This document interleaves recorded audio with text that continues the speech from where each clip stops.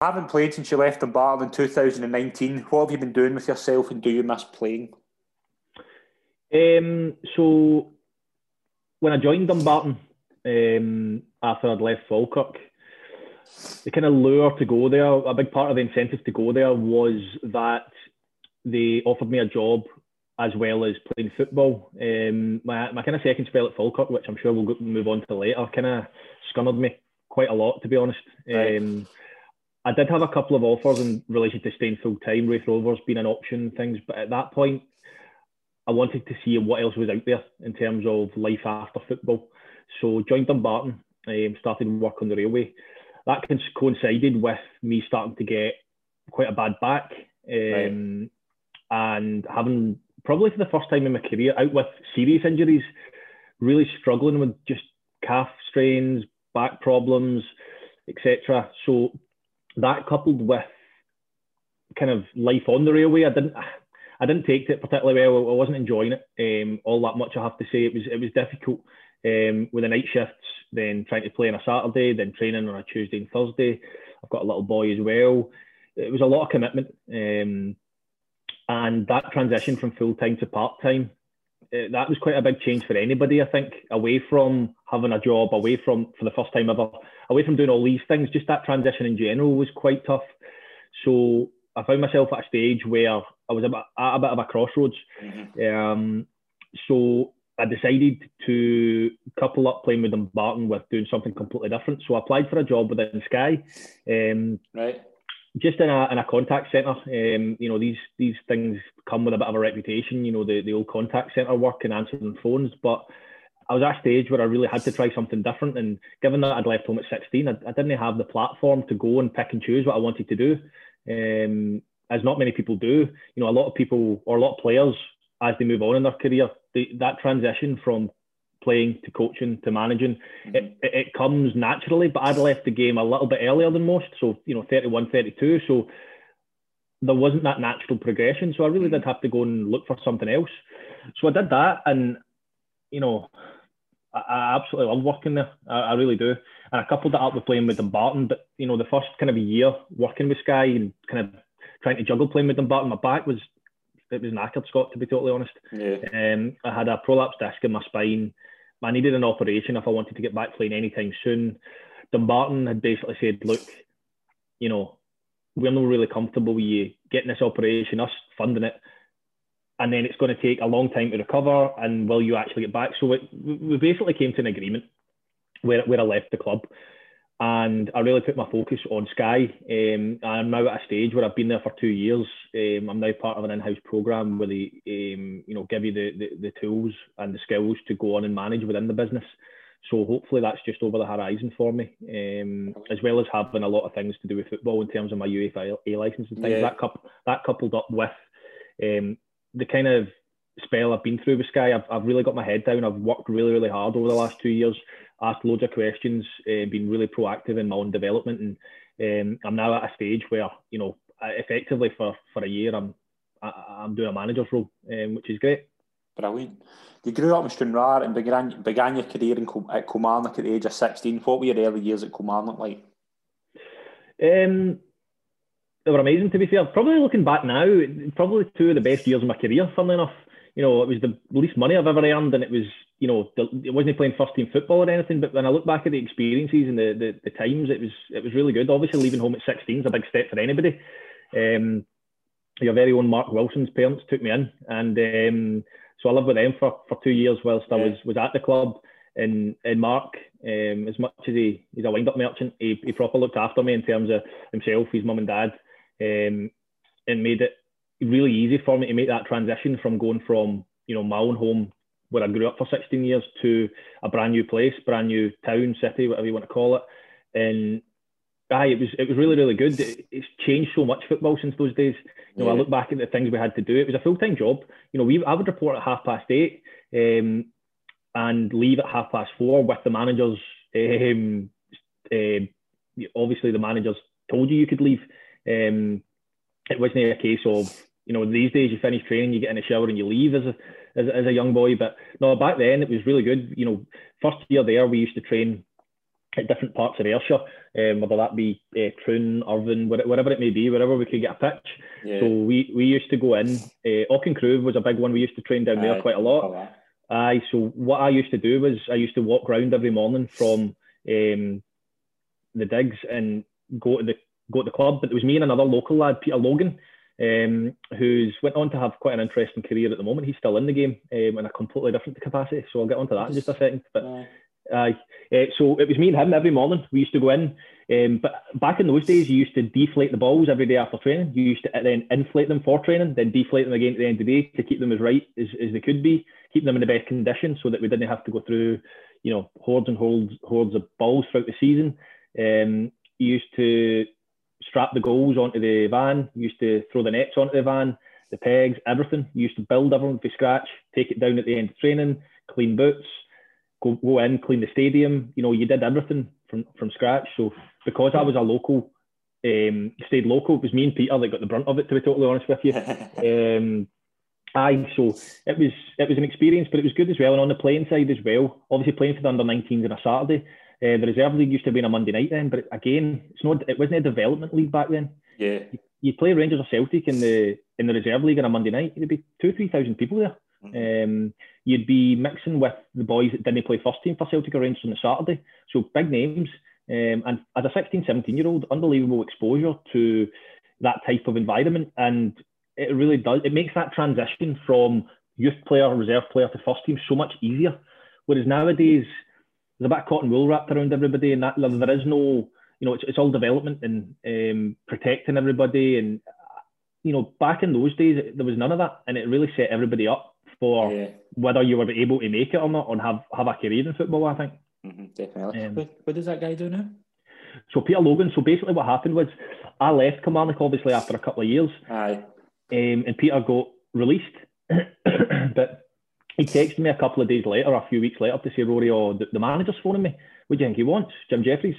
I was like, I don't know, Peter, you need to phone him back. So he phoned him back, and like I said, so it was a guy, Manny Fowler, great guy. He was a kit man at the time, really good guy. So we used to see the second year. We used to train at the Science Centre, the Science Parks up in Glasgow. Yeah. So every morning, me and Peter, and there used to be Manny and then one other seat in the front of the van, and Jamie Hamill used to sit there as well. So me and Peter used to have to switch, and one of us would sit in the back of the van with the gear. Nice seat, nothing, just in with all the gear on the way up the road.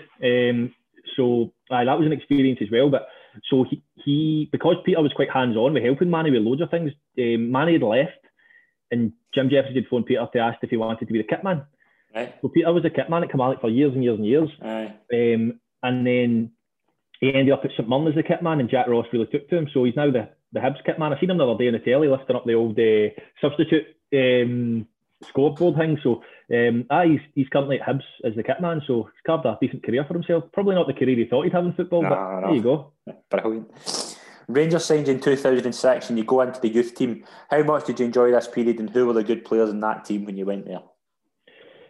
So the first 6 months was tough, I would say. It's the first 6 months, obviously moving out of digs where you still effectively got people looking after you, cooking your meals. And like I said, it was a home environment there for me. It wasn't, I call it digs, it wasn't digs. It was like it was second home for me. Yeah. So going through that to literally being put in a flat, being told this is where you're staying for 2 years, and your flatmate for the next 2 years will be here in an hour. I've never met him before. So it turns out he was a South African lad, Dean Furman his name was. Yeah, that's right. That was the guy who came to Chelsea. Came for Chelsea, he made a couple of appearances in the first team. He probably should have got more opportunities. He was good. I think as well, when we, growing up in Scotland, Rangers and Celtic are the focal point of every conversation, of every season. Mm-hmm. So there is a little bit of an aura around the place when you first join Ox Rangers. Whereas he came for Chelsea, he was English, grew up in London with, South African family. That kind of little bit of aura wasn't there for him because he didn't know enough about it. So he came up with a bit between his teeth and didn't really have that. We got Barry Ferguson's and all the different people that we kind of looked up to and were a little bit like, he just kind of came in and took the bull by the horns type thing, and he did really well. He probably should have got more of an opportunity. So, but he's went on to have several caps for South Africa and national team and things. I think he's back in England now. He's just had a little one and he's playing for Carlisle United. But so lived with him for 2 years. We got on great, really, really good. I was a little bit disappointed. I don't want to say promised the world, but Ian Durrant played a big part in taking me from Kilmarnock to Rangers. And at that particular time, before you've signed, you're told you're going to get fast tracked, you're going to be part of the first team squad, you're going to get exposure to training with the first team. And when I went to Rangers, I quickly found out that I think everybody had been told that. So we made up the nucleus of the youth team squad effectively, the under-19s for my first couple of seasons there, which to be fair was amazing. We went toe-to-toe with Celtic. They had a really good team at the time. You had Paul Cadices, Mark Miller, and a few others. So, ourselves, we had Stevie Lennon, Andrew Shinney, who's now at Charlton on loan. He's a good career down in England, played up in Inverness for a spell. So, likes of him, and obviously a couple of years ahead of me was your Charlie Adams, Stevie Smith, Alan Huttons, that kind of age group who'd kind of progressed into the first team at this point, and things. So, yeah, there's a couple of boys from that kind of period which have had the best career. In terms of that period of time, the player who's went on to have the best career was probably Nazy, Stephen Naismith. Obviously, playing with him at Kilmarnock, he played in the odd youth team game now and then. He would play with him every now and then in the reserve team if he wasn't playing for the first team. He was still young at that point. So in terms of the person who's went on to have the player who's went on to have the most kind of lucrative career from that point was probably Nazy. And I think that just shows you as well how much playing can benefit you at a young age. Nazy wasn't part of a youth setup where, I was playing in the reserve team at one point, Scott, and I looked around me and, Barry Ferris was coming back for injury. I was only youth team player in the reserve team. It was made up of first team players, Stevie Whittaker when Kurt Broadfoot was playing right back, Christian Daly, Tam Buffel, Sibo. I know obviously he had a bit of an up and down career, but Sionko, Walter Smith brought in a lot of players. So to try and compete and to get to a stage where you were actually going to get an opportunity was really, really tough. But I suppose that's the nature of it. So, looking back now, I suppose I asked myself, if I'd stayed at Kilmarnock, I probably would have got more opportunities. I had a sit down with Jim Jeffries. I was just a young boy. I had my first agent, sat down there, and Jim Jeffries was quite, as he could be, to the point. He does not mince his words. I've met him a couple of times since, actually, and he seems to have softened these old days. He talks away, but back then he was... He sat me down and was basically told me how it was, and I was like, I knew in my head I was going to be moving on, but the transition from there to Rangers was good, because that first season at Rangers, like I said, we went toe-to-toe with Celtic. It went down to the last game of the season in terms of the league. We played them in the final of the Youth Cup. I think there was 12,000 at Hampden to see it, that's right. Which is a pretty big occasion. I was injured for that, unfortunately. I played right the way through up until that point. But we won the league, we won the cup, and it was really, really good. And then obviously moving on to the kind of reserve team and being a bit of an older player there, I managed to make a couple of appearances, which, given the time it was, they were getting to European finals, they were, winning the league, they were getting to domestic cup finals on a regular basis. So to have made a couple of appearances with the likes of Stevie Davis, Pedro Mendes, Charlie Adam, Carlos Cuellar, it was an achievement looking back, but at the time I was just desperate to play more football. But obviously it never came to fruition at Rangers. What were your loan spells like at Dunfermline and St Mirren? At Dunfermline it was good, really enjoyed it. It was tough. It was the first time I'd been around a first team environment, and there was an expectation on me to perform at first team level, and the consequences of not performing where you didn't play, or the manager would be under pressure, or the fans would be on your back. At youth team level, you don't experience that so much. There's no an expectation on you, but a loan signing coming for Rangers, doesn't matter what age you are, you're expected to contribute. And I started really, really well. It was only, I think, for a short period of time initially. I'd made my first team debut for Rangers in the November, went in the January for, I think it was maybe only even a month, but I started really well. Performed my first appearance away to Queen of the South, came on as a sub because I'd only signed the day before, did really well, and within 3 weeks they wanted to extend it to the end of the season. So as young boys do and young players do, my form dipped in and out, but overall it was a good experience. It was a bit of an eye-opener is what I would say. Jim McIntyre went through me a couple of times, to say the least. There was one example down at Morton where the ball had came to me in the halfway line and I went to chest it down. We were under a bit of pressure at this point. Like I said, we'd started really well. Valentine's Day I'd scored the goal, which had taken us I think joint second in the league. It was the year St Johnstone went up. They went on a ridiculously good run. I think they hold the record for the most games unbeaten in that league in a row. But it was pretty tight up until around that time. And then we go to Morton. I chest the ball in the halfway line. The ball gets nicked off me. They attack. The ball goes out for a corner. Gets whipped in. Goes out for another corner. Gets whipped in. Gets cleared off the line. Second phase comes back in and they scored. So I've given the ball away, but I'm going to say 3 or 4 attacks later, they've scored. So we went into the changing room after the game. I think we get beat 1-0 maybe. And I'm sitting there thinking, I actually did okay in the game. And then the captain at the time had turned round and went, I'll not repeat what he said, but basically called me slack and no caring or whatever else. And I was a half expectancy on the manager there at that point to defend me, but he went right through me. And I think that's when I realised, this is the real world. This is proper first team football, especially at championship level, where people are, Scott Wilson was the captain. He did a great career, but there's boys scrapping every week for their appearance fees. There's boys scrapping every week for their win bonus, getting on for that 15 minutes or performing or staying in the team for the following week. It was dog eat dog. It really was. And that exposure to first team football at Dunfermline was, it was tough, but it gave me a good grounding. And I went back to Rangers definitely in a better place than I was. I've scored, I think, 3 or 4 goals, but my frustration probably was that I was playing out on the left-hand side, which at that particular time, again, being a young boy, I was used to playing up front. I was used to running the channels, taking the ball in, but no offence to the boys at that level, but playing with players who would play football. With Dunfermline, it wasn't always like that. Although you had good players, it would be a scrap a lot of weeks. I think that's fair to say. And getting used to that was tough. And I think transitioning to the left-hand side, where at that age, you need to have a good understanding of your positional sense, of how the team works, of defending, of running back. And just working within that formation was tough. I was 19, I think I was 19 or 20.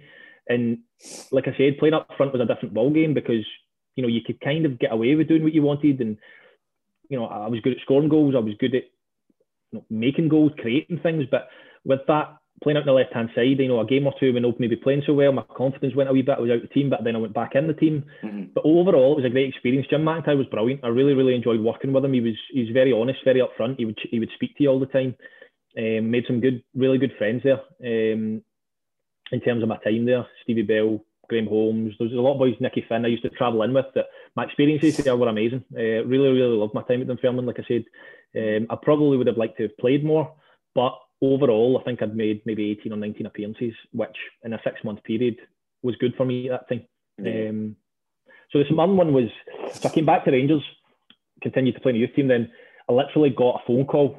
I was playing darts round at my mate's house, and I literally got a phone call to say, you're going to St Mirren in the morning on loan. They were in the Premier League, and they had quite well-known strikers. So I'm looking at it going, right, I've got 3 hours to make up my mind, or I thought I could make up my mind. And, you had your Billy Mehmets, your Craig Dargos, your Michael Higdens, experienced professionals who'd been around the block, who knew what they were doing, who, big boys who could hold themselves. So I'm looking at that going, well, I'm going to play here. But there was a rule at the time, Scott, where you had to have 3 under-19s, or there was a particular rule, 3 under-21s or something in your match day squad.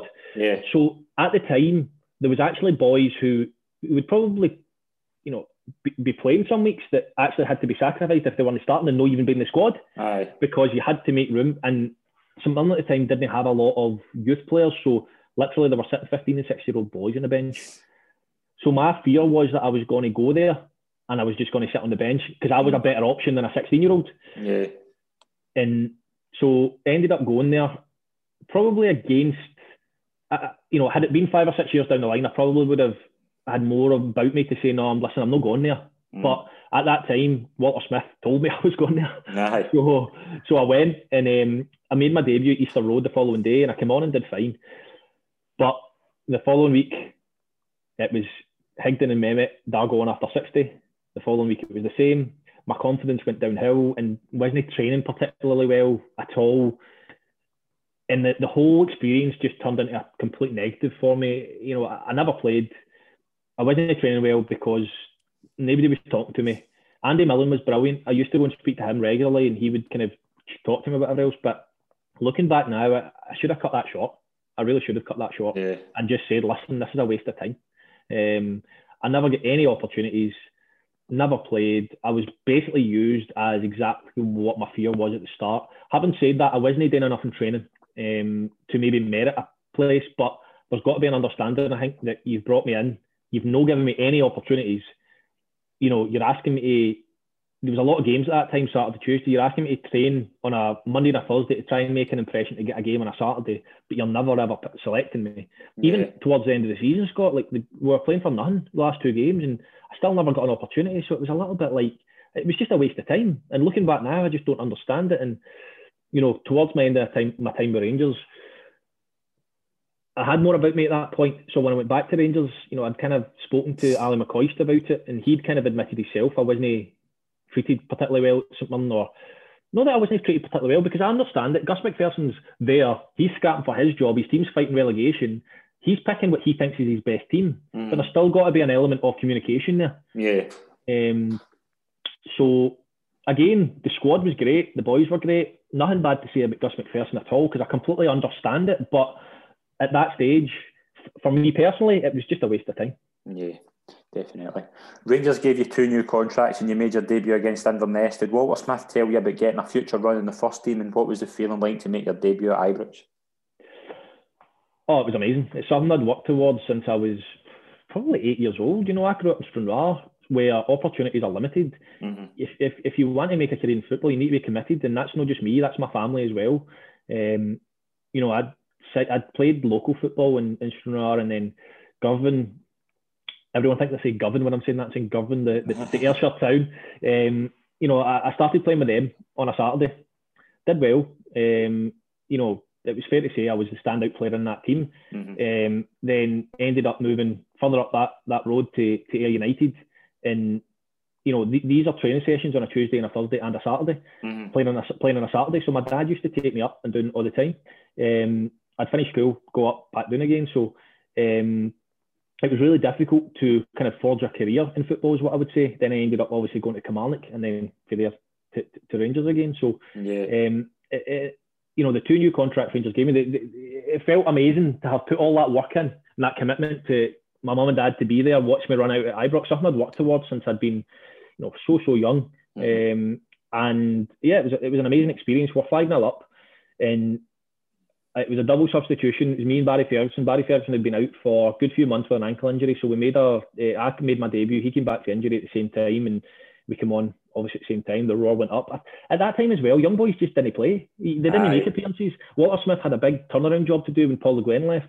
Paul Le Guen was great in terms of youth players and giving you exposure to train with the first team and giving you experiences and proper put a focus on the youth players, but he wasn't getting results on the park. Walter Smith came in and signed a barrel load of players and was unbelievably successful. But with that came more players in the first team pool, became less opportunities for the younger boys. So to make that debut, the fans, I think, looked at it at that particular time going, this boy must be doing well, because, you know, youth players don't really come through. Don't get me wrong, on the back of that, your Danny Wilsons, your Greg Wilds, these boys started to come through, but at that particular time, there wasn't a lot. So I came on and I did fine. I'll never forget one that, you know, I think it was Chris Burke. I don't quote me on that. It was somebody who was running down the left-hand side anyway. And I was arriving on the penalty spot. And I'm not saying I was going to score, but I had the keeper to beat pretty much if Nacho steps over it. But Nacho ended up trying to shoot, which, to be fair, if I was him, I would have done it all. But, you know, I think the way I played in the reserve team, I was a goal scorer. There were probably better footballers than me at that particular time, but I would score every single week. So I knew that if I could go on and score, that gets people talking. So that was my sole focus in that game, was just get the ball in the net. It doesn't matter if it comes off your arse, comes off your head. It doesn't matter. Just get the ball in the net. But we were 5-0 up against Inverness. You've got Bugera doing stepovers down the left-hand side and then cutting back. And the game was dead with 35 minutes to go. So I struggled to make an impact, it's fair to say. But then on the radio driving home, you know, hearing Walter Smith on the radio, obviously was asked about me. He'd said I dared my place. I was there on merit. It wasn't to do with this rule, obviously the 21 rule, and that I would be getting more experience with the first team squad. But obviously a month later, I found myself at Dunfermline. Yeah. Then after Rangers, Carlisle signed you. Were you excited to test yourself down south, and how did you feel about leaving Rangers? I was disappointed to leave Rangers, but I was 23. I had to play, so what had happened was, we played Carlisle in a bounce game. There was a centre back down there who'd had a bad injury, so he came back for his injury. And because obviously Carlisle's just the other side of the border, they had arranged a bounce game with Rangers, and I'd played in it. So I'd scored 2, scored a penalty, missed a penalty, and scored for open play. Carlisle needed a striker at the time, and so there was a bit of interest from that point moving forward. But obviously, I remember that I'd scored just as many goals in the reserve league as I was scoring my whole career in terms of when I'd been at Rangers. So it was a little bit of a crossroads in terms of Rangers were playing, I think, St Mirren at home and Inverness at home the next 2 games. So it was like a period of 2 games where they'd be expected to win. So my agent had said to me, I'd changed agents at this point. My agent had said, look, you've got nothing to lose here. Go to Walter Smith and just say, listen, throw me in for 2 games, see how I do. If I don't do it, at least I can leave going, I know I wasn't good enough, or at least I've had an opportunity. So obviously, I had a little bit more about me that I'd experienced enough and been around the game enough to be able to hold myself. So it was Ali McCoist ended up speaking to about it. Now I think Coisty liked me because I could score a goal, and that's what he was a master at. So he liked I could sniff out a goal, but I wasn't a particularly big physical presence, and I wouldn't really put myself about. That wasn't an aspect of my game, and I don't know. I just never got the impression that Walter Smith thought I was going to make the grade. So I decided to speak to Coisty about it. So I went and said to him, listen, I've got Carlisle knocking on the door to have a look at me, to go down for a week or 2. I said, I want to play here. Like, give me an opportunity. What he basically said was, listen, you're out of contract in 6 months. Go down to Cowdenbeath, play there, see how you get on, and we can talk in the summer. And I kind of was like, well, I've been to Dunfermline, who, no disrespect to Cowdenbeath, were a better team than Cowdenbeath in that division. I'd played enough games to say that period had done me well. Yeah. I didn't see at that point how scoring even 10 goals for Cowdenbeath in a 3-month period was going to get me an opportunity with Rangers, with the squad they had. So I said, listen, can you just go speak to the manager, sit down with him, and see how keen. So I ended up actually speaking to the manager as well. And basically, it was ciphered back to me, listen, that's not going to happen. You're not going to get an opportunity in the next 2 games. So they were really pushing for me to go to Cowdenbeath. And Jimmy Nicholl was there at the time. And Walter Smith, I think, was good pals with Jimmy Nicholl as far as I could read through the lines at the time. Yeah. But for me, it wasn't the move for me. It didn't feel right. Just like the St Mirren one didn't at the time. So I was like, no, I'm not going to do that. What I'm going to do is I'm going to go down to Carlisle. I'm going to train there for 2 weeks and see what comes of it. So I went down there and I trained for a week. And what had happened was I was all ready to pack my bags to go down on the Sunday night to get ready, stay at my mum and dad's who stayed in Dumfries, to then drive across to Carlisle, train, see how we got on. So just about to leave on the Sunday night, gets a phone call from my agent. Rory, Carlisle got a great result at the weekend, so the manager down there was giving them the Monday off. I was like, right, okay. Went in, trained at Rangers on the Monday, went down on the Monday night, trained on the Tuesday, did pretty well, trained on the Thursday. They asked me back on the Friday. I trained pretty well all week, to be fair, and they were after a striker. So the manager had said, listen, come back in next week, but I want to talk to you pretty early. So I ended up, by the following Friday, they'd offered me a 2.5-year contract, which was quite a good feeling, to be fair, because it was a good level. It was League One at the time. Now, they were banging on the door of the playoffs, so it was a great move for me at the time. I wasn't going to play at Rangers. The thought of going to League One in England with the opportunity to do well, that opens up so many doors, as opposed to going to Cowdenbeath on loan with that uncertainty of, you've got to remember as well, Scott, away from the fact that you want to play at Rangers, if you go on loan to Cowdenbeath for 6 months and you don't do particularly well, what's your next move after that? Aye. I'm not sure you're getting a club. So at that stage, the security of a 2.5-year deal down in England to develop was, I couldn't turn it down. So I went back up the road, and there was a youth team there, manager at the time, Jim Sinclair, who I think has appeared in Sunderland documentaries since, who was pretty difficult to work with, I would say, as a young boy. And he'd professed to me how Carlisle weren't interested in me, and it was a stone's throw from Murray Park in terms of the UK, and if they really wanted me, they would have watched me, and this was nonsense, and Cowdenbeath was the one to go to, and all the rest of it, trying to push me down a path I didn't want to go down. So to go back to him and say, listen, they've offered me a 2.5-year deal, felt good. So anyway, ends up leaving Rangers, signs for Carlisle. And so the manager had said to me at that point in time, look, you're not going to play a lot of games between now and the end of the season. I've kind of got my team. We're actually doing well. They were in the semi-final of the Johnstone's Paint Trophy as well. Yeah. They beat Huddersfield 4-0 at home, and the second leg was in a couple of weeks after I signed. So the team was doing well. It wasn't like they weren't doing well. And so I went down there, and I did exactly what you said. Played 7 or 8 games, and started 7 or 8 games. Made loads of appearances. Come on in the final at Wembley in the JPT. We won that, and went and played plenty of games down in bigger stadiums. Played down at Charlton, Swindon. all the League One grounds, which was great. League One's a strange league because at one end you've got your Yeovils, which Crawleys and all these different places, which are not the most desirable places to play. But at the top half of the league, you've got your Charltons, you've got your Portsmouth, Southampton were in the league at the time. So yeah. I played at St Mary's. I ended up starting that game. So loads of different experiences in the first 6 months. But moving on to the following season, the manager basically threw down the gauntlet to say, right, this is your year. And I was a little bit disappointed not to start the season because he'd kind of said, well, it's a clean slate. And I started the season really, really well in terms of pre-season, but I never started the first game. So the way my contract worked at Carlisle, because they'd seen me playing a bounce game at Rangers, and they'd seen me over a 2-week trial period. They basically said, right, this is your contract. I wasn't earning what other first team boys would earn, but the manager said, if you can make 25 starts for me next season, as in the season I was just about to go into, then we'll sit down and we'll talk about a new contract. We'll not put anything in writing, but we'll sit down and we'll agree on a new contract on a wage which mirrors a first team player at Carlisle. Yeah. So I thought, brilliant, that's absolutely fine. I still had 2 years left. It was the summer. I'd played a lot of games. Then I broke into the team quite early in the season. We had a really poor result first game of the season against Notts County. I didn't play that game, but got into the team. I was playing every week. Funnily enough, I was playing on the left-hand side, and I must have just been more mature as a player at that point because I was doing well. I was playing every single week. Gets to my 25th appearance. So obviously it's in my head. It's Boxing Day 2011. I've made 24 starts that year, which is good.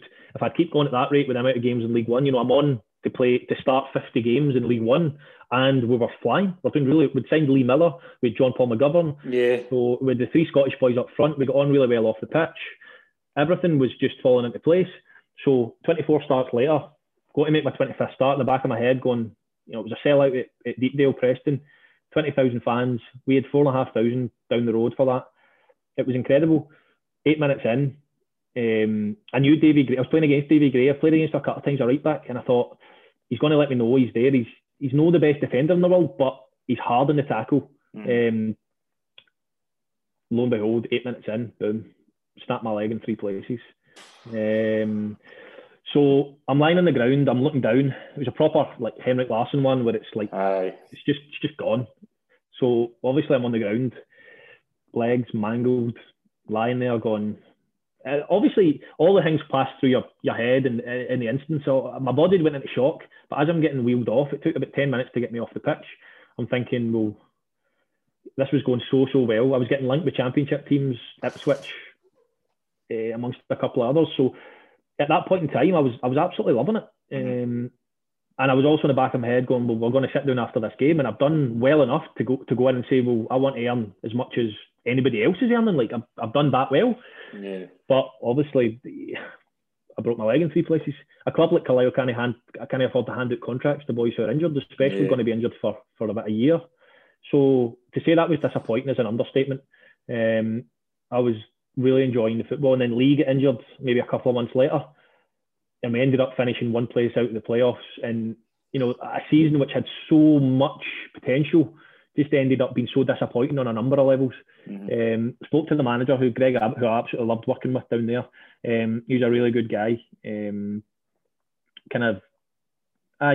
was a good guy. I loved working with him, but he pulled me in and basically said, listen, we can't offer you anything more than you're on at the moment. You've got another 1.5 years left. He says, we'll give you an extension for a year on the same money. But at that point, I was like, you know what, I'll just see how it goes. But I had so many complications with that injury, and it took me so long to get back from it that, too much time had elapsed. I got back in the team actually that happened on Boxing Day 2011, and I ended up making my next appearance on New Year's Day 2013. But obviously it took me a month or two to get back into the swing of things, and I had a run in the team, and I scored 3 or 4 goals, but probably fair to say I never wasn't properly recovered at that point. Yeah. And I'd went from that game before 2011, the world was at my feet. It really was.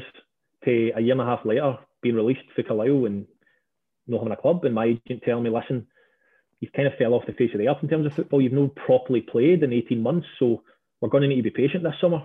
So I went into that summer with no job and really just waiting for a phone call. Mm-hmm. Yeah. You joined Falkirk. Were you excited to work with Gary Holt? Aye. Obviously, Gary Holt, in terms of management, is a different prospect to what he was then. Mm-hmm. If anyone was to say you were going to work under Gary Holt now, they would look forward to that. They'd be excited about that because his track record at Falkirk and at Livingston is exceptional. So I think it's a different prospect then, but obviously back then it was his first experience with management. So I went in on trial. It was late on in the summer. I had my ball in my hand. I had my boots on, ready to go down the Glasgow Green, and another day of running, another day of looking after myself in terms of just waiting on a phone call. So I gets a phone call that night to say, listen, come up to Forfar.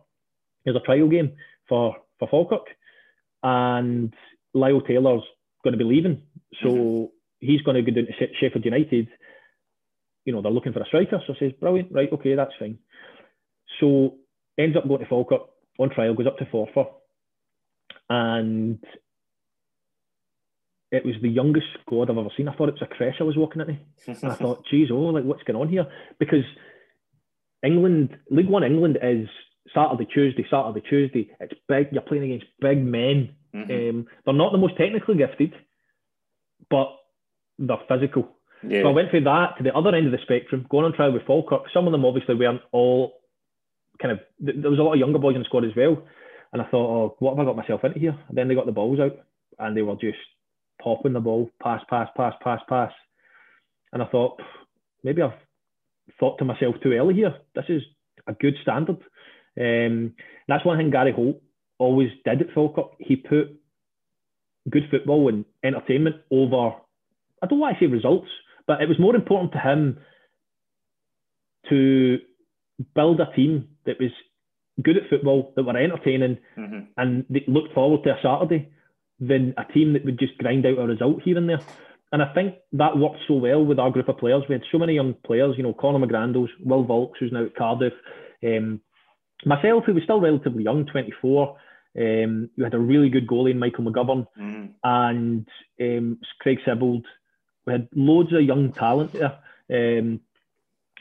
Stephen Kingsley, Jay Fulton. These boys have went on to have good Premier League careers, now playing in the Championship. Obviously, Kingsley's now at Hearts. So we had the nucleus. We didn't know it at the time, obviously, because we were all still young and you don't know how anyone's going to develop. But I remember scoring against Forfar, which was a good start, obviously. And then we got a penalty. So I picks up the ball, and there's a midfielder who comes up to me who'd just signed.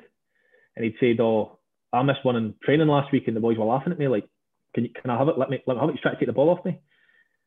And I was like, no, I'm taking it. And he went, well, come on. I said, listen, mate, I'm playing for a job here. I think that realisation kind of hit him, and he went, fair enough, like, you take it. Right. So I took it, scored it, was fine, played fine the rest of the game, came off, and then played a couple more trial games, agreed a contract. Yeah, I agreed a contract and went from there. And, we were training at Alloa at the time. They put the plastic pitch down at Falkirk, so we're waiting on that getting laid before we could train on that. Now, it's a totally different pitch to what it is now. Back then, when it was first laid, it was the best Astro in the country by a mile. That's 100. That's for sure. I heard Gary Holt on the radio recently on Super Scoreboard actually speaking about having the green pellets and how it looked and the difference it made to the psychology of it, and not having the black pellets, which everyone dreaded. There was something about those black pellets, I think. So we got the pitch down, got training on it, and it suited us to a T. We were a very good footballing team, very, very good footballing team. And I went on to have a great season. I think I scored 24 goals, got nominated for Player of the Year, got Players Player of the Year within the club. and we just missed out on getting promoted. It was so disappointing. I still believe that us and Hamilton were the best team in the league that year. It was a strange one because we actually finished 3 points behind Dundee, who finished top, but they did have the players to grind out a 1-0 when they needed to. It was a strange one. Dundee, I think we got 3 wins and a draw against Dundee. They never beat us. Hamilton never beat Dundee, and we couldn't beat Hamilton, so we all cancelled each other out. So it was the results against the other teams. We went to Dumbarton, which was a pivotal game. I think we were about 15 points off the pace or something ridiculous in November. In mid-February, we'd won like 9 on the bounce, and we found ourselves clear at the top. Then we went to Dumbarton, and we were 1-0 up, and we threw that one away, and it finished 2-1. And I think little moments like that just showed the slight inexperience in the squad at times, and it cost us in the end. But to finish 3 points off top, a lot of people, I think, tipped us to struggle that year. I was an unknown quantity in terms of the championship in Scotland. A lot of the young boys hadn't really played much. So we were so unlucky to miss out on promotion, we really were. And then we went on to the playoffs and we beat Queen of the South. We went down there, get beat 2-0. Went back to our place, won 3-1 in extra time. We scored another, went through, played Hamilton. This was the first year that the playoffs the way they are now, they were set up. So went on to play Hamilton, drew 1 each at our place. We went to Hamilton on the Saturday, and we conceded a goal early, and we just cancelled each other out. It finished 1-0, and that was the famous one where Jason Cummins said he could open a tin of beans in the final. Remember, he scored 2-0 at Hamilton, spanked one in the top bin with his left peg. They were 2-0 up, going into the leg at Easter Road, and took Hamilton for granted. We knew how good Hamilton were, and Hamilton knew how good we were. And I remember being on holiday and I watched the game from a bar in Tenerife. Sure enough, Hamilton came out, popped the ball around, scored again. Tony Andrew had a great year that year, and they won on penalties. It just shows you the moments as well. Look what Alec Neil's done since then. You know, you look at Alec Neil. If Hibs had won that penalty shootout and he'd stayed in the Championship, for me, he got his move to Norwich, quite rightly so, on the back of being top of the Premier League. I think he was in something ridiculous, like November or something, with his Hamilton team when they got promoted. So small margins and small lines in football make a huge difference. Yeah, definitely. The Scottish Cup final was your last appearance for Falkirk. What was the memories of that day? Overwhelming disappointment, I think. I think everyone knew that it was an end of an era in terms of a couple of boys moving on. I was moving on. Mick was moving on, Mick McGovern. I'll tell a lie, it was Jamie McDonald that year actually. Mick had already moved on. But there was a bit of a kind of end of season, end of era feel to it, but it was all geared up to the final. We'd had a little bit of a disappointing season within the league campaign. I got injured in the quarterfinals of the Cup down at Queen of the South. I'd signed a pre-contract with Dundee. I'd done so well the first year, and I'd started the following season really, really well as well. So I had quite a lot of interest from the bottom half of the Premiership and a couple of teams within the Championship as well. But in terms of the Championship, I was happy at Falkirk. I would quite like to have went back down south to give it a bash, but it looked like I was going to need to wait to the summer to see if that was going to come to fruition. But Paul Hartley Dundee was quite keen on taking me, and he'd put an offer down which I couldn't really say no to, let's put it that way. So it's a 3-year deal, and it was money that I wasn't prepared to turn down at that point, given how hard I'd worked to get back to a point where, you know, with the whole Carlisle contract situation and the injury and all of it, I felt like I owed it to myself to sign that contract, because my concern was that obviously between there and the end of the season, it was in the back of my head, if I get injured again, which is quite a negative way of thinking. But I think when you've been through that experience, it's inevitable you're going to have that train of thought. So signed the pre-contract. The following week on BT Sports, played Rangers, scored, got man of the match, got interviewed after the match. I'm sitting there going, have I went too early here? Should I have just bided my time? Following week, we plays on BBC One on a Friday night, and we play Queen of the South away in the quarterfinals of the Cup, and I got a hairline fracture in my other leg. So I was out for 14 weeks.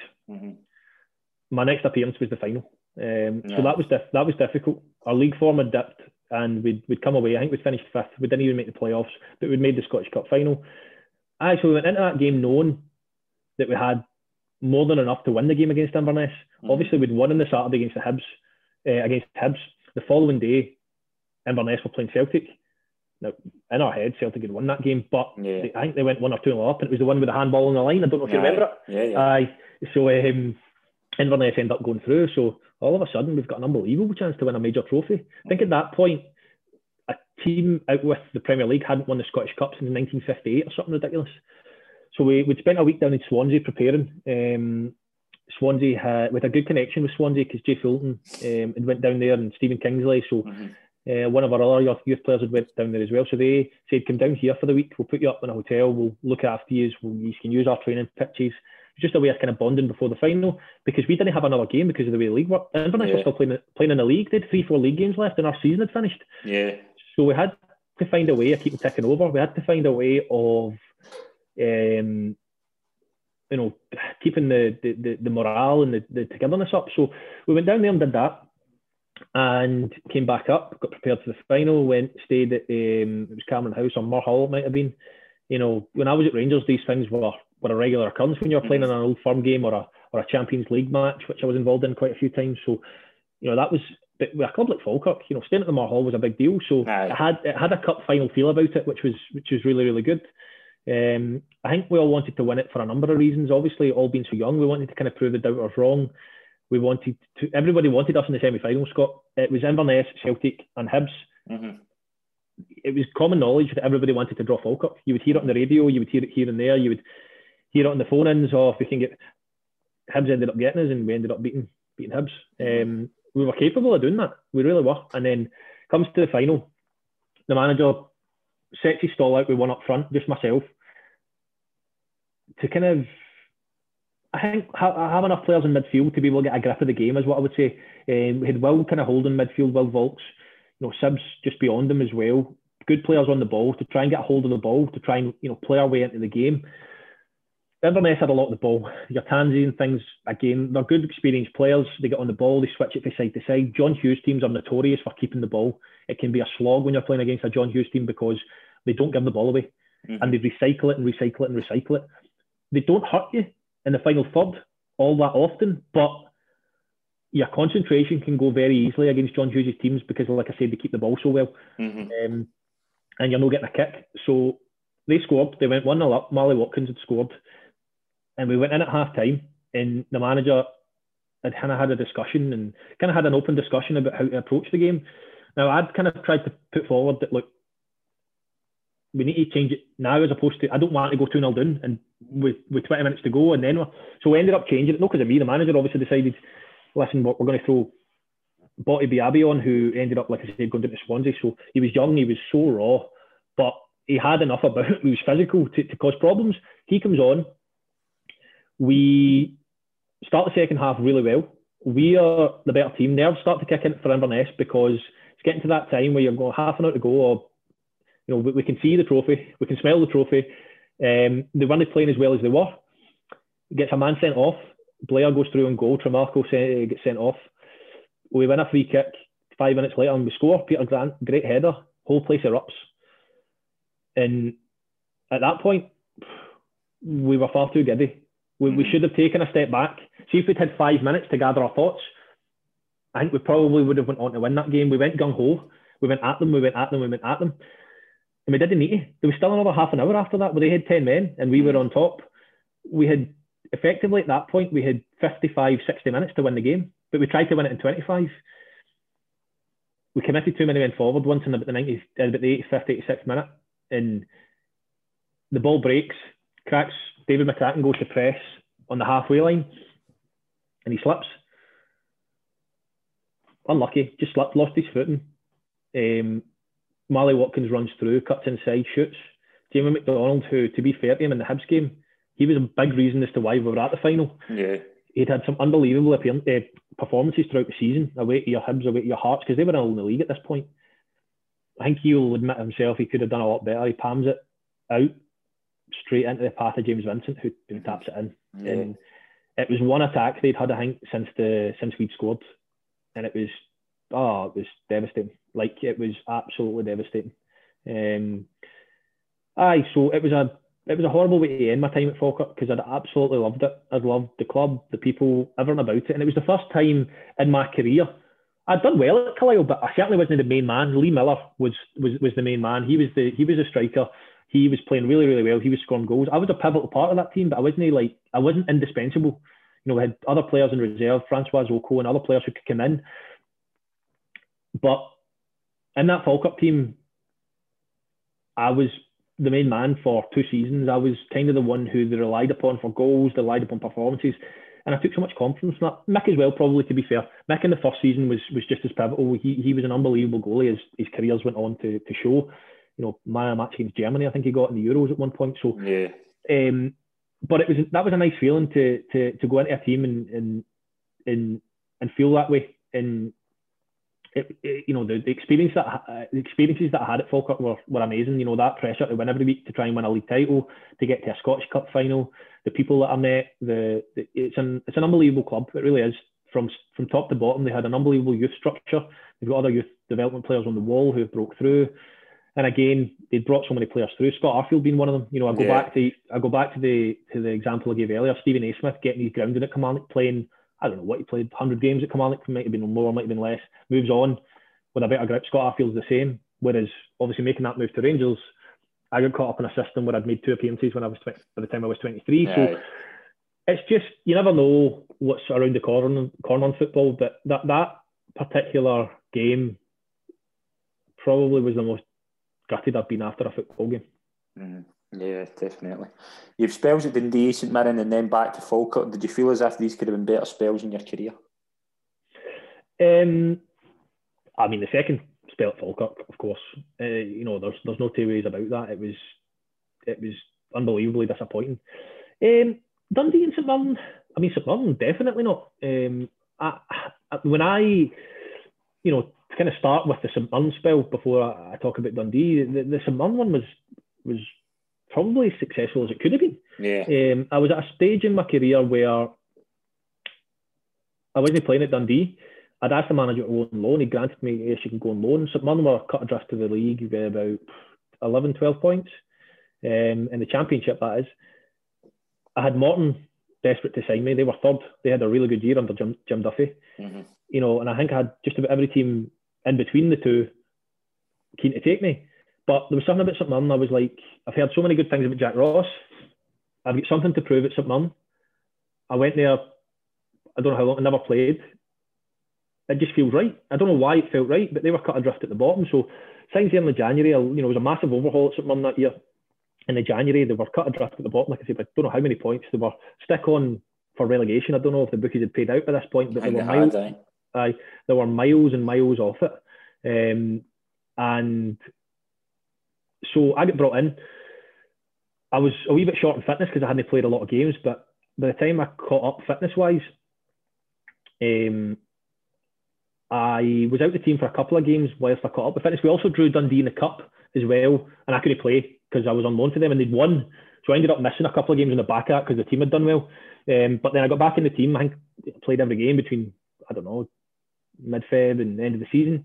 Scored 5 goals. Jack Ross sat down with us, I think at the start of it all, there's so many new signings, basically wrote down every single game, sat down with everybody and went, how many points do you think we can get? How many points do you think we can get? How many points? Broke it down. It's the first time, you know, that kind of cliche, one game at a time. Mm-hmm. The first, because people, that is a cliche, but generally speaking, that is how football is approached. That was the first time ever that a manager had sat down and went, right, let's look at this picture a whole. Where are we getting our points? How are we getting our points? And we sat down as a group and had an honest discussion about what we could do and how we could do it. And we clawed back enough points that, you know, Ayr United, we were, you know, beating them 2-0 away from home, 5-1 at home, beating Wraith Rovers 5-1 at home. We were beating everybody. Mm-hmm. We really were. We were going to Falkirk, we were top of the league, I think. We got with Dundee United at home, we beat them. We were just picking up points left, right, and centre. The momentum we gathered was unbelievable. And I think 2 weeks before the January window, Jack Ross had ended up in the crowd after a defeat at home to Queen of the South, talking to fans about what he was going to do to try and fix it. So comes to the last game of the season against Hibs at Easter Road. They'd won the league, so it was a sellout. We'd packed out the away end. Hibs had sold at the stadium because it was trophy day. We needed a point to stay up. If we lost, we were in the playoffs. So it was a very even game, is what I would say. And they went 1-0 up in the start of the second half. we came into the game. It was chances at both ends. Then Lewis Morgan breaks forward, cuts right across the pitch, plays it to Stevie Mallon, who kind of fakes to shoot, takes another touch. It was a wee bit heavy. I've cut across the defender and slotted it in the bottom corner. And again, there's clips of it online. I'm sure you'll find them. But St Mirren fans went mental. So in terms of my loan spell at St Mirren, I went there. I scored 5 goals in a four-month period. Played a lot of football. Scored the goal that kept them in the league. That was great, and it justified my decision. I think Raith Rovers ended up in the playoff spot, got relegated to League One, and Morton ended up in the playoffs, I think, and got knocked out in the first round. That's not, it's crazy how football changes as well. See, at that time, the only reason I was able to sign for St Mirren because Jack Ross had said to me, "Look, I need to get Lawrence Shankland out to get you in." Yeah. So I was going to be signing for Morton, right? So Morton wanted me. I ended up going to St Mirren, which meant Morton still needed a striker. At that particular time, Lawrence Shankland was going down to sign for Ayr United. Yeah. But ended up going back up the road to Morton when Jim Duffy wanted him. I played against Morton 2 times in that season, and Shankland was just okay. He signs for Ayr the season later, and all's forgotten. It's unbelievable, honestly. Like, it's St Mirren. I didn't play with Shankland at St Mirren, but as far as I was aware, he struggled.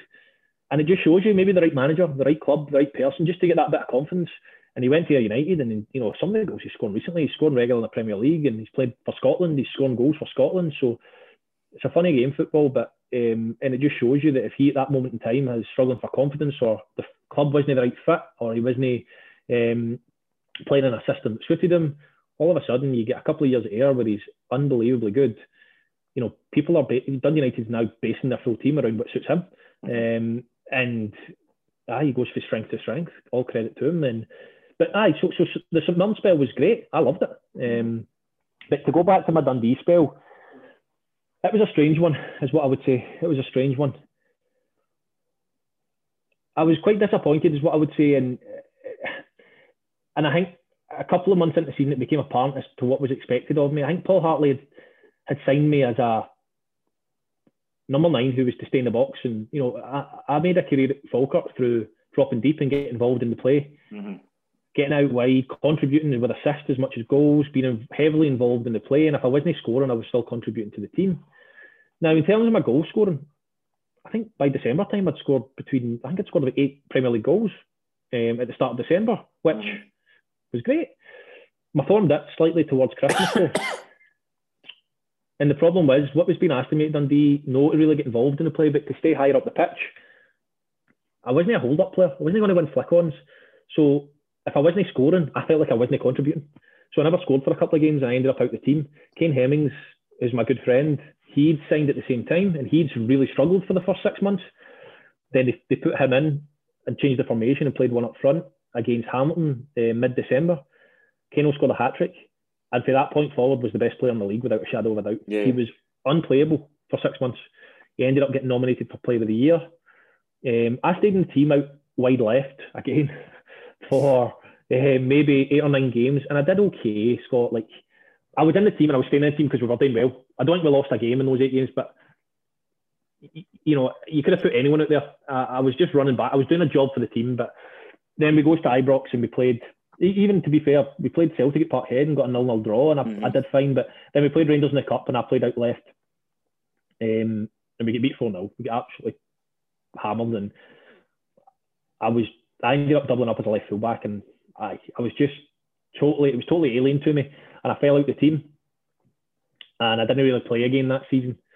So although I'd kind of started 25 games or whatever else, it was a season of 2 halves, put it that way. I'd started so well, scored a lot of goals, and then the other half of the season, my confidence had dipped. I hadn't played so well. Kane was on fire. You had Greg Stewart as well, Gary Harkins. You're going for that step from Falkirk to Dundee, where it's Championship to Premier League, and there's maybe 2 or 3 other players in your position as opposed to maybe 1. And if you're not playing, other people are getting opportunities. So I had, when Kane scored that hat-trick and things, I had no complaints about being out the team. I just had to stomach it. I had to swallow it because the team was doing well. But it gets to the following season and Kane signs for Oxford. Greg goes to Birmingham. Manager tells me, right, first game of the season, you're going to be starting at Ross County. brilliant, fair enough. Started up front, scored 2 goals. We won 3-1. What a start to the season. Unbelievable. In team of the week in every paper gone. You know, it been talked about in the highlights of sports scene, all the things that come with having a good game, which you enjoy. Then the following week, we played Rangers, played up front myself, and wasn't in the game. Didn't play particularly well. Chris Sutton slaughtered me on the BT Sports. But I'm still thinking, well, it's 2 games in. We've got 3 points away at Ross County. We've got beat by 1 goal at home to Rangers. It's no disaster by any stretch. We had Hamilton at home in the next game. Played in that game. I hit the post, did fine. And then I just never played. He just never picked me again. And that's when I ended up going on loan. So, you know, I was quite happy to be on the bench for Dundee in the first season when I could look at it as I could take a step back and go, well, I can see why I'm not playing. But second season, like, he just made his mind up. He just literally made his mind up. And there was nothing I could have done at that point. I don't know. He put me in a game for 60 minutes against Partick Thistle at home, and it never went particularly well. Get taken off after 60 minutes, and that's how I ended up at St Mirren. And like I said, my relationship with the manager at that point was fine. I went on loan because I wasn't playing. I didn't really understand why I wasn't playing, but I ended up going on loan, having a great 6 months. And then after that loan spell, I was still a Dundee player, but Neil McCann was the manager. Yeah. He wanted to keep me because he knew I could sniff out a goal. In my head, I'd left Dundee. I didn't want to be at Dundee anymore.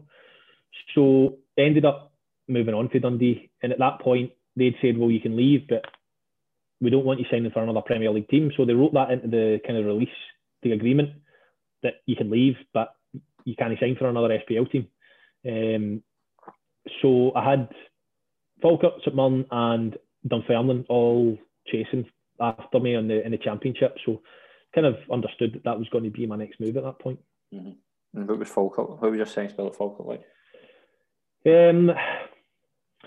So going into my second spell at Falkirk, it wasn't good. Peter Houston was the manager. So I was at a point in my career where I had 3 clubs chasing me. At that point, you know, I'd earned good money at Dundee. Dunfermline were offering me the most money, but I didn't want to go to Dunfermline. I wanted to go to St Mirren, or I wanted to go to Falkirk. I liked Jack Ross. I liked Peter Houston. It was a coin flip. It really was a coin flip. Like, I had no preference as to where I wanted to go. The way I made my decision was that I'd actually experienced success at St Mirren. Like, having that last day with the fans, keeping them up, having that full experience of that last 6 months was amazing. So I felt like all I'd experienced at Falkirk was disappointment, even though we'd had such a good team and such a good relationship with the fans and the club and the board. But we just missed out in the league. We just missed out on a Scottish Cup. I wanted to go back there and win something, or do something that, you know, that we could be remembered by at Falkirk. So, and they'd done so well. They'd got to the playoff finals and things the year before. So during that period of time, though, I was going through quite a lot off the pitch, is what I would say. And I was really starting to struggle with a lot of stuff off the pitch. You know, I'm quite happy to be honest in saying that. And even at St Mirren, I was struggling with a lot of things, but Jack Ross, I think, noticed that early doors and managed to get me into a space where I could perform on a Saturday, and which was great. Went to Falkirk. I thought moving back down to Dundee and being at Falkirk, it would help with a lot of things. But I started the season fine in the Betfred Cup, but I wasn't playing well at all in terms of the league. The problem I had was that, just coincidentally, a lot of players who'd played so well for years, just for whatever reason, were just going through a bad period of form as well. So it got to a game against Livingston. I hadn't played particularly well most of the season, and I was going to go and say to the gaffer, listen, I'm struggling with a lot of things away from football at the moment. Like, I need a spell. I just need a spell out of the team. But I'd went in that day, and another one of the boys had actually come in with an injury and said, listen, I can't play. So I felt at that point, I can't go and say now that I can't play either. So I thought, right, I'm going to play the day, give my all, see how it goes. So anyway, we played Livy, and this was part of Livy's transition where they started to go up and up and up. Yeah. Livy did well, they beat us, and I was going to go and speak to the manager the next day. By that point, he was sacked. And it was horrible because I loved Peter Houston, I loved working under him, and I loved everything about the way he worked. And obviously then Paul Hartley came in for Dundee, sorry. They'd appointed him, which, to be fair, at the time I wasn't, I think people have this, Falkirk and Dundee fans think that I had this mad dislike for Paul Hartley. Like, see, at that point in time, I never played, so I went on loan at St Mirren. Like, it's completely normal that you do that if you're not playing. I didn't have any form of dislike for Paul Hartley. Now, when he came in, I probably didn't have the relationship I had with him that I did have with Peter Houston, so I didn't feel I could go and speak to him. So I tried to play through it for a couple more weeks. I trained for a couple more weeks. I wasn't in great condition. I wasn't where I should have been, and I understood that, and I knew that, and I was trying to deal with that myself and get into a position where I could challenge to be playing every week. The manager did give me a couple of weeks off whilst I tried to sort things out, but I couldn't really manage to do that in my head. And I came back, and the manager's attitude had kind of changed and shifted, and I was just kind of pushed to the side and left to get on with it myself. I wasn't included in matchday squads. And listen, I get it. I wasn't in a position to compete on a Saturday, but I was really, really struggling with a lot of things. I really was. And ultimately that had a big effect on it. But I don't want to, I love Falkirk, I love the club, I love the people, and I love to see them doing well again. And listen, see, on reflection, I don't hold any bad feeling towards the manager at the time. I feel it could have been dealt with better? Aye, absolutely. Do I feel that they could have looked after me a wee bit better? Aye, absolutely. But could I and should have done more? Aye, I should have as well. So I understood why I wasn't being picked. I understood why it was what it was like. I wasn't performing well enough, and I was out the team. And it got to the summer, and I felt in a better space, and I wanted to come back and give it a go. But by that point, I wanted to come back, but the club were like, we think it's best for everybody if we come to an agreement and move on. And that point there was like, right, I just want to move on from football now. I want to, I've been dealing with a lot of things away from football for probably 2 years. Like I said, the St Mirren spell, I managed to find it in myself, and Jack Ross was brilliant with me, and that really helped. But I just wanted to move on to football. So I thought if I could get part-time at Dumbarton, have a job, that balance would be good, and I could maybe rediscover my form. But it just, with injury and with work and things like that, it just never really transpired, is what I would say. And that's why I took that kind of leap of faith with Sky, started on a completely different journey. I look back and I have regrets. Regrets is maybe too strong, but I wish things had been slightly different. I wish I'd maybe been more open and more honest, and tried to convey how I was feeling and maybe why things were the way they were. But nobody's perfect. And so I look back, my career just kind of frittered out, is what I would say, and people probably don't understand why. And I'll not delve into the finer details, but it was a hard time for me, and it really, really was. And I look back and I feel I let the club down in my second spell, which I'm still disappointed about. But like I said, people make mistakes. And in terms of my move to Dumbarton, at that point, with my back injury and things, after that happened and I couldn't contribute to Dumbarton either, I was like, nah, I need to get myself away doing something else. And as I touched on at the start of the call, I just don't know where... You don't know where to go as a footballer if that's what you... And I'm not a daft boy. Like, I'm intelligent enough, I speak well enough, I've got a good enough education, but at 16, if you leave, you can't walk into any other job other than... So I had my UEFA A licence and B licence. I went and got those. I committed a lot of my own time and sacrificed a lot to be able to get those. So technically, I could go into management, I could go into coaching, but at 32, when you're still seen as a player and things, it's much more difficult than 4 years down the line. When you're 36, you're finishing playing. They say to you, oh, can you take the team, or can you help out? Can you do a bit of coaching? It's a transition to go from no playing to being a manager or a coach. It's much more difficult. And in football, the same as any environment, really, Scott, you kind of get in through your contacts. So I wasn't probably at the right age. So like I said, I took that leap of faith with Sky, and that coupled with my UEFA licence and the experience I've had working in kind of the corporate world over the last 2 years has put me in a place where I'm feeling good. I've got a lot of experience now in management and coaching through Sky, through football, through a lot of things.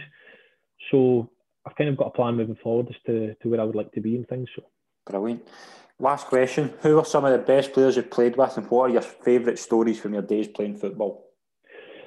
I mean, was a number of players who were really, really good to play with. I mean, if you count my time at Rangers, where the majority of this was training, it wasn't playing because I only made 2 appearances. Mm-hmm. But again, I suppose they played in the reserve team. Barry Ferguson's a standout, obviously. Stevie Davis as well, I'll never forget. The first day he signed in his first spell for Rangers, he came round to train with the youth team because the first team won the training that day. So he comes round and he's this wee small guy, not much to him. His jumper was hanging over his hands. We were like, he can't just sign for the first team. Came round and nobody could get the ball off him. he was amazing, to be fair, really, really good. And then obviously went round playing with the first team, and he was there, and he was exactly the same with the first team. Nobody could get the ball off him, and he's went on to have 2 unbelievable spells with Rangers. Obviously, this spell now has been defined this season as to how good he's been. So, him, Barry Ferguson, and Pedro Mendes as well was obviously different gravy. Mendes. Oh, he was so good, so good. Weiss was good as well. He was very skillful. On a Saturday, he would used to drive players up the wall. He had, honestly, the most confidence I've ever seen in a player. He was extremely skillful and nice to watch. But in terms of the other parts of my career, I mean, the 2 years I had it. Do you know who the most underrated player is? Who I've always thought this. See the kind of the spell where I was at Rangers. One of the best trainers now, Kenny Miller. Kenny Miller was always known when I was growing up, or mid-teens or whatever else, as a workhorse. Mm-hmm. He'll run about, he'll work his socks off. See that spell at Rangers when he was there. See going round to train with the first team. See his game knowledge. See his understanding of the game. See his movement. See his touch. Second to none. I mean, I'm talking about your Barry Ferguson. Obviously, he's played at a high level, Kenny Miller, but like I said, I think that his reputation was always, especially when he played with Scotland and in European games with Rangers, it was very much, you play Kenny Miller up front, he'll work his nuts off and he'll force him into a mistake. But I felt like that was always so unfair because as a footballer, he was different class. He really was. He did not look out of place when it came to the box, like the wee Toro boxes, small-sided games and things. He was so sharp. He's so quick with his thinking and his movement. So, and as someone who was a striker themselves, and me, and as I got older, I lost a bit of my pace, especially after my leg break. But when I was a young boy, I learned so much from him for just watching him. He was excellent, really, really good. Lee Miller was excellent as well in the 2 years at Carlisle. Obviously, he'd had a great career up in Scotland as well. He was different class as well. But I've played with a number of players across my career who have been good, even down in England. Played with a boy, Ben Marshall, who is, I don't know what he does now, but he was excellent. He went on to play for Leicester and moving for 6-figure sums. When I was down at Carlisle, he was an exceptional talent as well. So I've been lucky enough to play with a lot of big names in terms of being at Rangers. So Mick McGovern as well was a goalie. He was, definitely. He's different class as well. He's honestly the nicest guy you'll ever meet and the softest guy you'll ever meet. And then he'd actually throw himself in front of a bus to stop a goal in the net. He just used to love it, getting hit in the face, getting hit anywhere just to stop the ball going in the net, which is what you want for your keeper. But off the pitch, you would never expect it from him. But he was brilliant, really good captain. So I played with a lot of good players as well. But one of the stories that stands out for me from football was probably, so what used to happen in the European games would be, he would, as I just touched on there, he would play Kenny Miller up front. He would then put Kyle Lafferty on the bench in case something happened to Kenny, or the last 10-15 minutes of the game, he would put him on and I would be in the stand. So that was kind of the 3 strikers he would take with him on European trips for a spell. Don't get me wrong, you had other players like your Naismiths and different people who could fill in there, but that generally was the squad he took. So we played Man United at home in the Champions League. So I goes, but I make the bench this time. So I'm sitting on the bench. Amazing experience initially anyway. We get beat 1-0. Rooney scored the penalty. Aye. So we're walking in and I'm looking for somebody to swap my tap with. So I've got the balls and the cones and the bibs and all that, taking them in for the bench. So I says, can I have your top to Chicharito, Hernandez? He says, aye, no worries. Takes it off, hands it to me. I says, thanks. I goes to walk on. He goes, hey. And he wanted my top. And I was like, what do you want my top for? I'm a nobody. I'm a sub. I had to drop all my balls, all the bibs and all that, take the tap off, hand it to him. So I walked into the changing room and the drug testing guys were in. And I always seem to get picked for drug testing, regardless of when it happened or when it was. So calls out the 2 numbers. So it's myself, and it was another young boy at the time who I'm still friends with now, Ross Perry. Yeah. Is it Darwin? Aye, Darwin now, is he? Darwin, aye. I knew he was there, but I didn't know if he was still there. So he comes in, and we get sat down or whatever else. And I'm not even thinking, 2 guys for the Man United squad got picked. So they'd obviously been picked first. So I walk in, right, and Paul Scholes is sitting there. So he's just sat there. So me and Ross sit down. Now I'm busting for the toilet, so I obviously need to pee to do the drug test. They're like, guys, just let us know when you need to go. But I'm like, well, I'm sitting with Paul Scholes. I need to make the most of this. I'm not going to admit that I need the toilet just yet. But then I can hear another Man United player in the shower, and he's singing. So I'm like, I wonder who that is, right? So anyway, we sat, and me and Ross sat and spoke to Paul Scholes for about half an hour, 45 minutes. He was telling us how he supports Oldham and talking about his experiences when he was a young boy at Man United and how coming through there was. And we were chatting about Rangers, and we had a discussion for about half an hour, 40 minutes, which was, such a nice guy. It was like, Paul Scholes has kind of that reputation at Man United where he wouldn't do interviews and he just wanted to get on. And he came across like that. He really did. He came across like somebody you went to the pub, you'd sat down, you'd got to speak to a guy next to you. That's how it was. It was that natural. You would never have known. And obviously watching him play as well, he was a superstar. So that was an unbelievable experience. So after about, I don't know, half an hour, 40 minutes, when the conversation had kind of frizzled out, I was like, right, okay, I'll need to pee now. This guy's still in the shower. So I goes round and he's got 2 bottles of beer sitting at the side where the soap should be. Just see this hand coming around, bringing the beer in, pulls it back, and it was Berbatov. So I've done the pee, and he's sat and I've sat it up on the side. He pulls the curtain back, and he's like, "Don't get those 2 mixed up," as if it was his beer. He's going to pull it around and take a big swig of it. So that was obviously a really cool experience. Doing that and just sitting talking to Scholes as if he was one of my pals. So that amongst obviously all the European trips, playing at Hampden in the Scottish Cup final, playing at Wembley in the Johnstone's Paint final, trophy lifting it, walking the steps at Wembley. So some really, really good times in football, some really, really good ones. We also played with a boy, Craig Curran, as well. He was up at Ross County, Dundee United, playing for Dundee for a spell as well. But he was part of the Jim McIntyre team who went up to Dundee United and Ross County, and was part of that. That team that escaped relegation, that were like bottom of the league or whatever else. He was a Scouser. He was mental, Scott. Mental. Was he? Oh, mental. So I played with Carlisle with him, at Carlisle with him. So he used to, he was a joker. Like he had a brass neck. He would get up to all sorts. A lot of it I can't repeat on here. One of the stories I will tell you is we used to have an American guy called Frank Simic as well. Right. He was from Missouri, and like, don't get me wrong, every single day you would walk into training and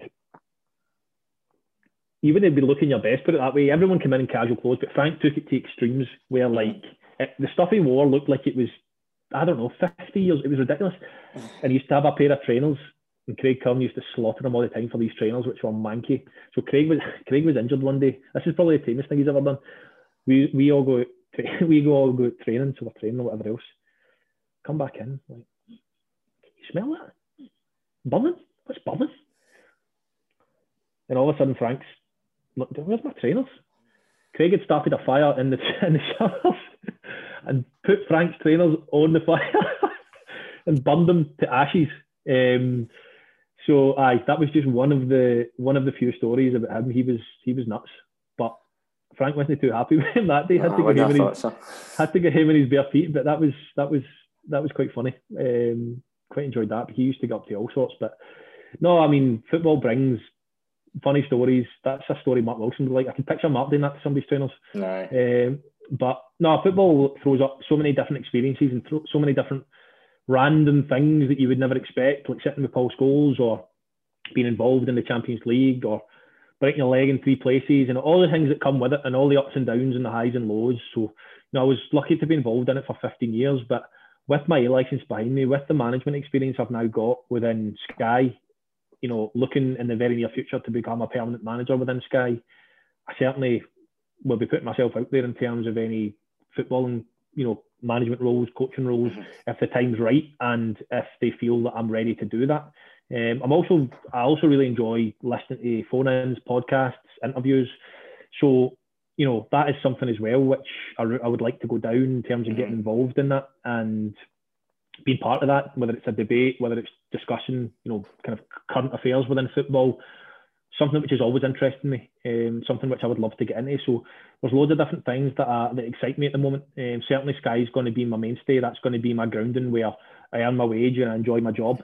And then on the back of that, like I said, part-time football, with the experience I've got, I feel I could really do a job now going in as a manager in at a club. So I don't know what the future holds for me, but that's certainly something that interests me. Doing these interviews and chatting to people and discussing these things is something I would love to get into as well. Any opportunities that come up, I'll put myself forward. So yeah, there's a lot of things on the horizon after quite a difficult spell in my own life, where I'm now at a stage where I can look forward to the future. Brilliant. We'll finish recording.